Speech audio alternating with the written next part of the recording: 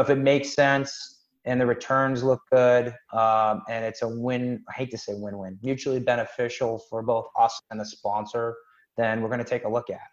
I would say though that 80 to 90% of the deals I look at don't make it to my investors because it just doesn't meet our criteria, or we just feel it's not a good fit. What's going on, guys? This is Passive Wealth Strategies for Busy Professionals. I'm your host, Taylor Loht. Thank you for tuning in. Today, our guest is John Rubino from JID Investments. Today, we're going to talk about risk mitigation for real estate investors. John has a background in real estate investment, syndication, raising capital for very big deals in the DC area and other areas as well. Today he's going to teach us about ways he uses to mitigate risk in his deals. For those of you that are new and don't know who I am, I'm your host, Taylor Loht. I am a busy professional. I'm a real estate investor. I'm a real estate syndicator who buys multifamily with passive investors. I love talking about investing and real estate and learning with others, learning with you, and bringing you the best information that we can find on real estate investing for busy professionals. Thank you for joining us once again. Without further ado, here we go with our interview with John Rubino. John, thank you for joining us today. Hey, Taylor, thanks for having me. I appreciate it. It's great to be on with you tonight. Happy to talk to you. Like you said, tonight we're recording. It's only 7:15 p.m., but that's it. Yeah, not too bad. But we're both burning the midnight oil here a little bit, but we won't complain about that too much. Can you tell us about your interesting history and how you got into real estate syndication? Yeah, sure. So I'm a 20-year Navy vet. I was a pilot in the Navy, which was a lot of fun. I got into real estate back in 2004, 2005 when I was stationed down in Southern Maryland. Did some active investing, some rehab, renovation, new construction properties. And I got the bug. I loved it, but I knew I wanted to stay in. I had a family of 2 at the time. We have 4 kids now. My wife, we did an overseas tour in Italy and an instructor pilot tour in Texas. And I took about $200,000 of money I earned on that and on my time when I first started, and I invested with a very good friend of mine who now runs a $400 million development company. And wow. He just had gotten started. He's been my mentor. And he's the guy that, I kind of invested with passively for about a good 7-year period. And the nice part about that was I was getting all the deals that he was making money on. So I was doing the underwriting, I was doing the reviewing of the packages and getting used to everything. And when I moved back to Washington, D.C., where I am now, back in 2011, after my first year at the Pentagon, getting my butt kicked, I decided, hey, I know I'm going to be retiring the Navy in a few years. I want to kind of stick with real estate. I want to try what I did passively with my buddy, and I want to expand on that. So I started talking to some friends. I started to, I had a lot of friends in the Navy, obviously. I have a big family, and started sharing some concepts and strategies for this. And the guy I went to who really was excited about it was my accountant at the time, who's now our company chief financial officer. And he and I decided to put this little plan together. We took a full year to get the ball rolling. And really the concept was to bring in equity and private money to developers, sponsors, operators, investors in single family residential, commercial mixed use real estate, anything that made sense from a real estate perspective that he and I thought were a good fit, we would take a look at. And lo and behold, in 2013, we launched the business, started very small with single family renovation, anywhere from $100,000 to $200,000 of capital. And my partner and I, along with a small group of investors, maybe 3 to 4, started funding the projects. And from there, we started to grow. We started doing more single family renovation. We started growing in our investors. And again, you're learning something every day. You're learning something every time you do a new deal. You take your bumps and your bruises. But the good thing was I was still in the Navy. I was still getting paid every 2 weeks. And if I was going to get my butt kicked, that was the time to get it, because it really prepared me to be a business owner and to do this full time when I came out of the Navy back in 2017. So now that I'm doing it full time, I'm loving it. I've gotten a good track record. We have great performance. We've done 15 deals, $6.5 million and $2.25 million in revenue. We're overseeing 5 amazing projects right now, $12 million in investment, projected at $12 million to $15 million in revenue. And so it's exciting. It's exciting. I'm in front of people every day. I'm sharing what we're doing with the business. And, we have two kind of pots of people we work with. One is the sponsors and the developers, and the other are the investors. So you kind of balance those out. And as a syndication owner, you're the person in the middle. You're making sure that the sponsors get, what they need, and you're making sure the investors get what they need. And so it's a great business for people who are type A personalities and like to network and talk and share, and it's really exciting. So I guess that's the best way to answer a short question. Yeah, that's cool. That's cool. You have great experience. I'd like to touch on, when we get started here, I'd like to touch on mitigating risk, especially for passive investors in real estate development. It can be a risky business. If things turn south, it can go very badly. How do you think about that, especially from a passive standpoint, in terms of mitigating risk on your development investments? Yeah, so before we even look at a project, ideally, we're doing our due diligence on the companies we want to work with, right? And ideally, it's a company that was referred to me or I met through a connection, which I prefer because obviously it's a good connection there. And I do my due diligence on the company. So I talk to them, I do some background on them, I review what they've done. The most important thing to me, especially now where we are in the real estate cycle, is experience, right? I want to work with people that are experienced. They're not trendsetters. They're doing what they've done for their career or for the last 10 years with a down and an up cycle. And that's, to me, the most important, is making sure they're experienced and they know what they're doing and it's a product they've done before. So to me, that's the most important thing. If there's a good connection with us and they like us and we like them, we're a good fit for them, and they're a good for us, we'll continue the conversation. We'll start looking at financials. We'll start looking at projects. We'll walk some projects with them. We'll meet the team. We'll go through the executive board. We'll make sure they know that when we call them, we want to talk to the president, not somebody sitting in the back office. And the same with me is if they call me and they need information, I'm an open book. You're going to get me. They're going to get my information and transparency to the brim. And then the second thing to me that's the most important when you're looking at an opportunity is the location.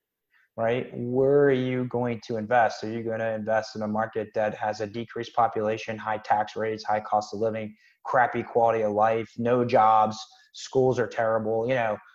No, I don't want that market. I want Atlanta, which is the fourth largest market growing. I want Raleigh, Durham. I want Washington, D.C. And I'm just throwing these at you because those are the markets we're investing in. I want to be in markets where taxes are low, the sun's out.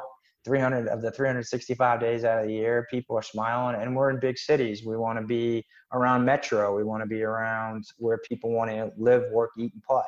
And that's what we're looking. So experience of the developer, and good track record, location. And then of course, the returns and is the risk meet the reward? Or does the reward meet the risk? And, you brought up a good point. What are some of the risk things you got to look at? Well, what are the exit strategies? If I'm going to be in a ground up development, new construction project where the end state is to sell, well, what happens if I can't sell? What if I have to hold because the market shifts? So we have a correction. We have to have a plan for that. Do we have to be involved in capital calls? Capital calls to me is this. I don't want to be involved in a capital call. Am I going to be liable for recourse if the bank comes after the developer? Heck no, I don't want to be in recourse. So these are the different things that I put out there from the company standpoint to the sponsor, so they're prepared for success. For the investors, how do I make them sleep at night knowing their money's exposed in a second or no position? Well, I don't take any fees, okay? I put in my own money. The developer's got to bring in their own money. Again, we're not doing liability for recourse, nor are we going to be responsible for any loans, capital calls, totally clear of that. Investors get paid first. They're the king of the castle and the queen of the castle. So until they get paid first, I don't get paid. And my partner, David, and I, we set a preferred interest rate return for those investors. So on a development deal, high risk, high return, they're going to get 12% pref before the company gets paid a dime a year. So if we're doing a 3-year project and the project doesn't make at least 36%, the investors are getting everything. The company doesn't get paid. The only way I get paid is an investor. Anything over that, then the company starts making some proceeds. So these are all the things we put in place to make sure that the investors are comfortable. I'm always worried more about protecting their money than I am getting the returns. I know I can get them returns if we hit what we want to do. We got to make sure we protect them. All right. I like that a lot. In terms of asset classes that you look for in real estate developments, I mean, you're going after single families, triple net properties, you're building new apartment buildings, or all of the above. I mean, what do those look like now, and where are the deals in this type of market? Yeah, I mean, I'm in Washington, D.C. Amazon HQ2 is coming. So retail here, unless it's quality of life, gyms, nail salons, massage parlors, whatever, we're staying away because triple net around here, unless it's really or industrial, which is good, we're sticking to what we do well, and that's been development and construction of condo, mixed use, ground up, or conversion in Washington, D.C. We know a lot of developers here that are doing it. We know our market well. We're doing some stuff down in Atlanta, same thing, mixed use, ground up, new construction, condo product for sale on the back end. But now we're also looking at, hey, maybe we can stay in the deal. Maybe we can rent the commercial space and be owners, cash flowing, and take advantage of that. 3 of our deals are in opportunity zones. Maybe we could take advantage of the tax benefits where we take the gains from the initial investment, liquidate, roll it back in as deferred gains for the opportunity zone tax benefits. So that's the other thing we're looking at. But, if it makes sense and the returns look good and it's a win, I hate to say win-win, mutually beneficial for both us and the sponsor, then we're going to take a look at it. I would say, though, that 80 to 90% of the deals I look at don't make it to my investors because it just doesn't meet our criteria, or we just feel it's not a good fit. We add value to our sponsors. We know we do. We have a value add to them off the bat. We bring in a level of capital that they can't get unless they go out and make the calls I make, or they hire somebody on, paying them $300,000 a year to go out and bring in new investors. I can do that for them very, very easily. When they say, John, can you raise me $3 million? I say, how long do you need? When do I need to give you a commitment? And when do I see the project paperwork? That's really it. And then at that point, I go off and do my thing, working with the investors, working with the sponsor. Because at that point, we're all on the same team. We're all working together. We want everybody to succeed.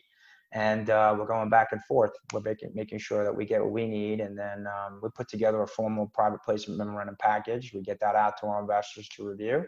And then they have the opportunity to subscribe on a deal-by-deal basis. So nice.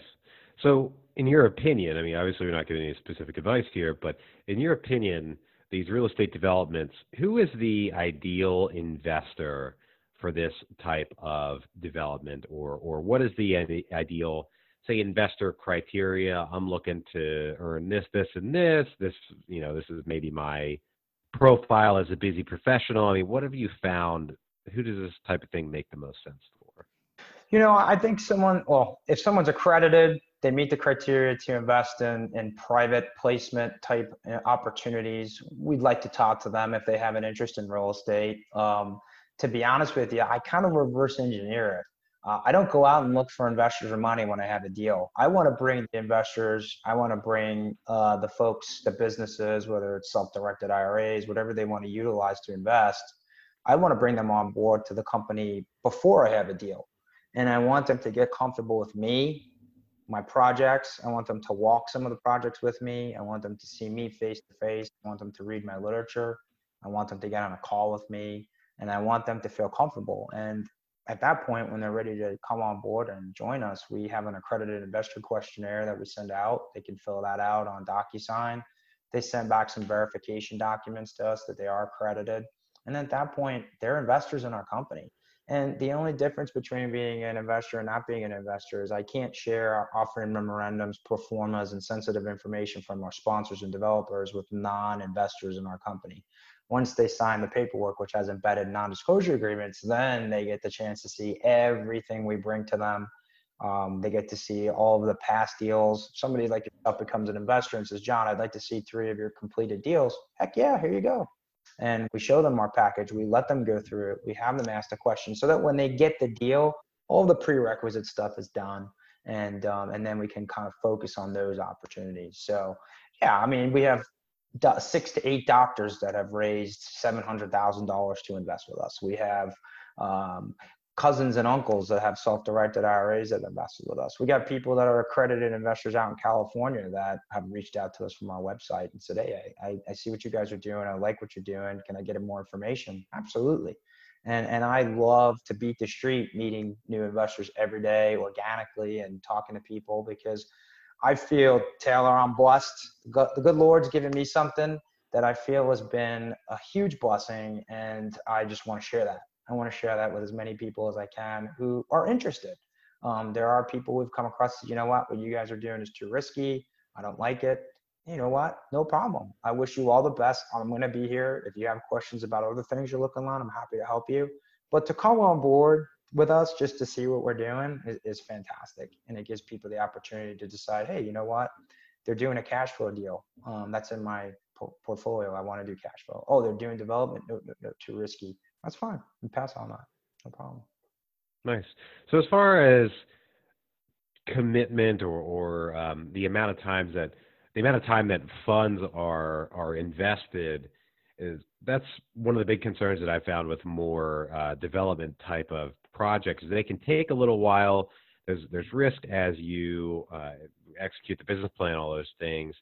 What have you found is like the ideal, say you have an investor that this is their target in terms of the kind of returns that they want to make, or their comfort level or their experience level as an investor from a illiquidity standpoint, if you will? Yeah, I mean, when you're in a development deal, it could take 2 years, it could take 5 years, it could take 6 years. It all depends on the opportunity. Our goal is, again, to target a return for the investors that is between about 15 to 20% a year on their money. And of course, that's deferred when you're doing a development deal, because your exit strategy is going to be to sell off the condos or sell off the product. But if we tell them we're going to project to get them a 20% return over 4 years, then the goal is to get them back first their money and then get them an 80% return on their money. So that's the goal. Those are high yield, higher risk, higher reward. And we also have cash flow deals where they're making 7, 8, 9% cash on cash, where they're getting paid quarterly. So again, it's really the appetite. Me personally, because I'm an investor, I take off the business hat and I put my investor hat on. I mean, I want to be diversified. I like going to the mailbox once a quarter and getting a check. But at the same time, I also like having higher yield opportunities that are out there that we know are appreciating, even in a potentially down market. And, when people say to me, when do you think the next correction's coming? And I go, I don't know. It could be 12 months, could be 2 days, could be 3 years. We got an interesting election coming up again, but at the end of the day, I want to be prepared to be in an up market and a down market to be able to still get our investors the returns we project. And speaking of up market, down market, you've been investing since 2004, 2005, so 15 years. You went through one of the worst markets for real estate in a century. Yeah. So what was that like? And you were investing in developments at the time, and those may or may not have, done well in the recession. So, what's your experience there, and how did that inform your current investing strategy? Yeah, the sponsors I worked with had cash, and cash is king during a down cycle, as you know. So they were able to get significant discount on property in Washington, D.C. during the recession. So, when you're going in and buying property 20%, 30% of its overall value, selling it for 60 to 80%, you're making money. And so that was really the strategy, was to do things that others couldn't do. And at the time, I was doing projects with some sponsors that were doing like 2 to 8 unit condo conversions, where they would take a brownstone or a row house in DC that was 3 stories and convert it into 6 to 8 unit condos. And, basically tripling, quadrupling the value of that property through the sale of the condos. And so DC, I was in DC primarily. DC didn't get hit as bad as like an Atlanta or Tampa or Detroit. We still grew pretty good at double digit. And having cash at the time was great. So being liquid, I always tell people, like, if they say, look, I got $1 million that I want to invest, I say, okay, keep $500,000 of that in cash and keep the other 500,000 available to invest real estate, maybe some stocks and bonds. Diversify yourself so that if we do have a correction, you still have a nice chunk of cash. And that's what I learned is when you're in a down cycle, if you have cash, you get to call a lot of shots because you're helping a lot of people too to get out of from underwater. But no, I mean, look, we are probably going to see something here. I would say in the next 12 to 24 months. How bad it is could be really bad. It could be I hope it's more of the And what I'm starting to see more is that it's going to be more of an but it depends what market you're in. If you're in high taxed markets, reduced revenue, headquarters are leaving those markets, be careful. Go into those markets where populations are growing, saturation is low for the product you want to invest in, and stay in, fiscally conservative markets. That would be my recommendation.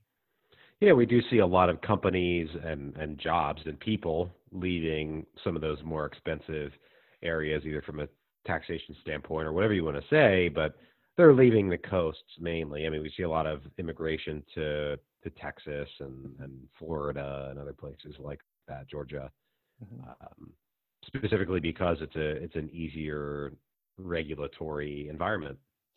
It is. I mean, and you look at the largest generation in our country right now, which is the millennials, and a lot of them have student debt, and the last thing in the world they want to do is live in a house that's 20 miles from their work with a 30-year fixed rate mortgage and 3 cars. They want to live in the city. They want to live across the street from mass transportation or metro transportation. They want to live across the street from their favorite restaurant and their coolest bar where their great band's hanging out. And they want to be able to eat, live, work, play, and sleep in that same location. And that's where we're kind of focusing our investing is those big cities that are close to metro, affordable, not, urban affordable, but affordable in a way that, you can get in there for reasonable price per square foot to come in and buy and not have to worry about significant debt. It's interesting. I was down in Atlanta about a year ago, and there's so much product down there for rent that when our developer, who's taking his model from DC and opening it up down in Atlanta, brought that down there, it was like, holy crap, where'd this guy come from? Because now he's selling product a very affordable amount, and millennials can go in and buy, something for a very affordable price and have ownership, which is great. So. Yeah, I mean, I'm a millennial, but I own a condo. I live in a condo, and I think it's great. I mean, I'm not in the hippest part of town, but I like it. No, and there's nothing wrong with that. I mean, I think, look, it's just we got to adapt to that generation because that's what they want. And if we want to offer them housing and a product that we have available to them, then we got to make sure we meet their needs, and that's their need. So, yeah. Yeah, absolutely. And also, I love not mowing my own yard. That's pretty good too. I have 3 boys, so if you need one to help, let me know. Yeah, we're just a couple hours apart from. Yeah. All right, so we're going to take a quick break for our sponsor. Excellent. All right, John, I've got 3 questions I ask every guest on the show. Okay. Are you ready? Yes, sir. All right, the first one, what is the best investment that you've ever made? Oh, man. So ground up new construction in Washington, D.C. Northwest. It was supposed to be a 24-month investment. We came in for $750,000 of limited partnership equity with one of my closest sponsors. The deal ended up going an extra 8 to 10 months, but we turned our $750,000 into $640,000. So that was a fantastic deal. Our investors were a little upset at first, but when we ended up giving them more money in their Christmas stocking the next year, they were pretty happy. So that so I'm missing something. Yeah. I'm missing something here. Yeah. What happened? Can you walk us through that? It was a 24-month. It was supposed to be a 24-month deal. We were doing a ground-up 20-unit residential only condo new development, and our company brought in $750,000 of equity, and we were projected to make about $398,000 over the 2 years. Well, we ended up getting delayed about 8 to 10 months. You know how it is in this area. You have this crazy stuff called snow that happens to accumulate. Yes. We had a new casino that was going in over in National Harbor that decided to steal one of the three largest construction or concrete companies in all of Washington, D.C. We lost power. I can't even count. I lost count on the number of times we lost power in the district. And the district is a little bit tardy at times on permitting. So that took a good 10 months, I would say. And our investment went from, and again, this doesn't always happen, disclaimer, but we ended up making 637,000 on our 750,000 in about a 33-month period. Okay, so originally you said you turned that 750 into the 680 or whatever, and I was like, that's going down. So No. We made an additional 640 on top of our 750. So yeah, it was about an 89% return project IRR, which was unbelievable. Grand slam. Yeah, it was really good. On the other side of that, yes, my original interpretation of what you said might have been more appropriate for the second question. Yeah. What is the worst investment you ever made? It happened early, knock on wood, in our company's history. We had a single family property in Charles County, Maryland. We brought in $200,000 of capital for purchase of a single family renovation. And unfortunately, the guy who utilized our money, he fabricated the numbers. We unfortunately gave him the entire boat of money because we had done 2 deals with him previously that went really well. And it was a total bust. So I had to get out there. We did a quick claim deed, and we were able to get the attorney to turn the property over to us without having to go through a foreclosure, thank God. Well, then here I am, the money guy now having to become a rehabber. And, I basically, by the grace of God, found not the literal mayor of the town, but the figuratively mayor of the town, which was a nice older woman who owned a coffee shop down the road. And she connected me with everybody and anybody, contractors, landscapers. And in about a 5-week period, I got the house ready. We sold it for 96% of our investment. And then, we just had some serious conversations with the borrower who decided, okay, I need to do the right thing. And we've got back about 70% of our money. Believe it or not, 5 years later, we're still trying to work with them, but didn't lose money. And we still came out on top, but learned a ton. Know your numbers. Don't give them the money up front. Make sure you see the property and you're comfortable with it. And so I was gracious enough to learn those life lessons sooner than later. Wow. That sounds like it was a tough experience, even though it wasn't financially devastating necessarily. Sounds like the actual experience itself was a lot of long nights, emotionally draining. A lot of long nights, couldn't sleep, yeah, it was really, really so. So yeah, failure sometimes it sucks, but you learn a lot. Yeah. So my favorite question of all these 3 questions is, what is the most important lesson that you've learned in business and investing? Wow. Surround yourself with winners. Be with people that can help you grow, and have a mentor, at least one mentor that you can call to talk to, have a cup of coffee with, jump on the phone with. My mentor is my business partner, and he just happens to be my business partner. We're on the phone 5, 6, 7 times a day, always bouncing ideas off of him for both my personal and for the company. And, that would, to me, be the best advice I can give someone who's investing. If someone who's going to start up a business, my advice would be, hey, find your value when you go and talk to somebody that you're going to bring services to. I found right away that I had something of value that I can provide to several businesses. My phone doesn't stop ringing because they know what I can offer them. So find what that value is. Simon Sinek calls it your why. What's your why? Why do people like Taylor? Why do guys like John? Because we do something that somebody else can't, and they want more of it. So that's what you need to find as a business owner. And in real estate, there's so many ways to do it, and it's never ending. So it's great. Yeah. Nice. I like that a lot. John, thanks for everything today. Thank you for teaching us about the development investment industry. It's definitely fascinating. Where can people get in touch with you if they want to learn more about your business and you and all the stuff you're doing? Yeah, thanks for asking. So our website is www.jidinvestments.com. And you can also reach out to me anytime on LinkedIn, Facebook. I'm on social media. My email address is my first initial J and my last name Rubino at jidinvestments.com. That's probably the best place to meet up with me or find me.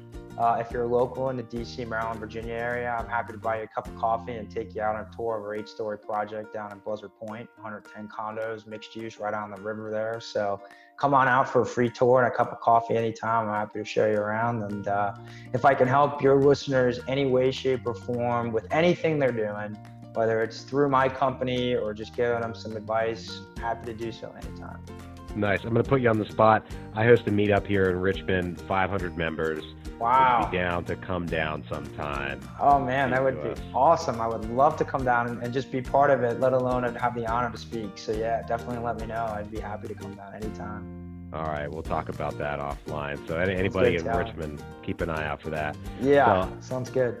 Thanks for joining us today once again. To all the listeners out there, thanks for tuning in. If you're enjoying the show, please leave us a rating and review on iTunes. It's a big help. If you know anyone that could use a little bit more passive wealth in their lives, wants to invest in real estate, whatever, please share this show with them and get them involved. I hope you have a great rest of your day and a great week. We will talk to you on the next episode.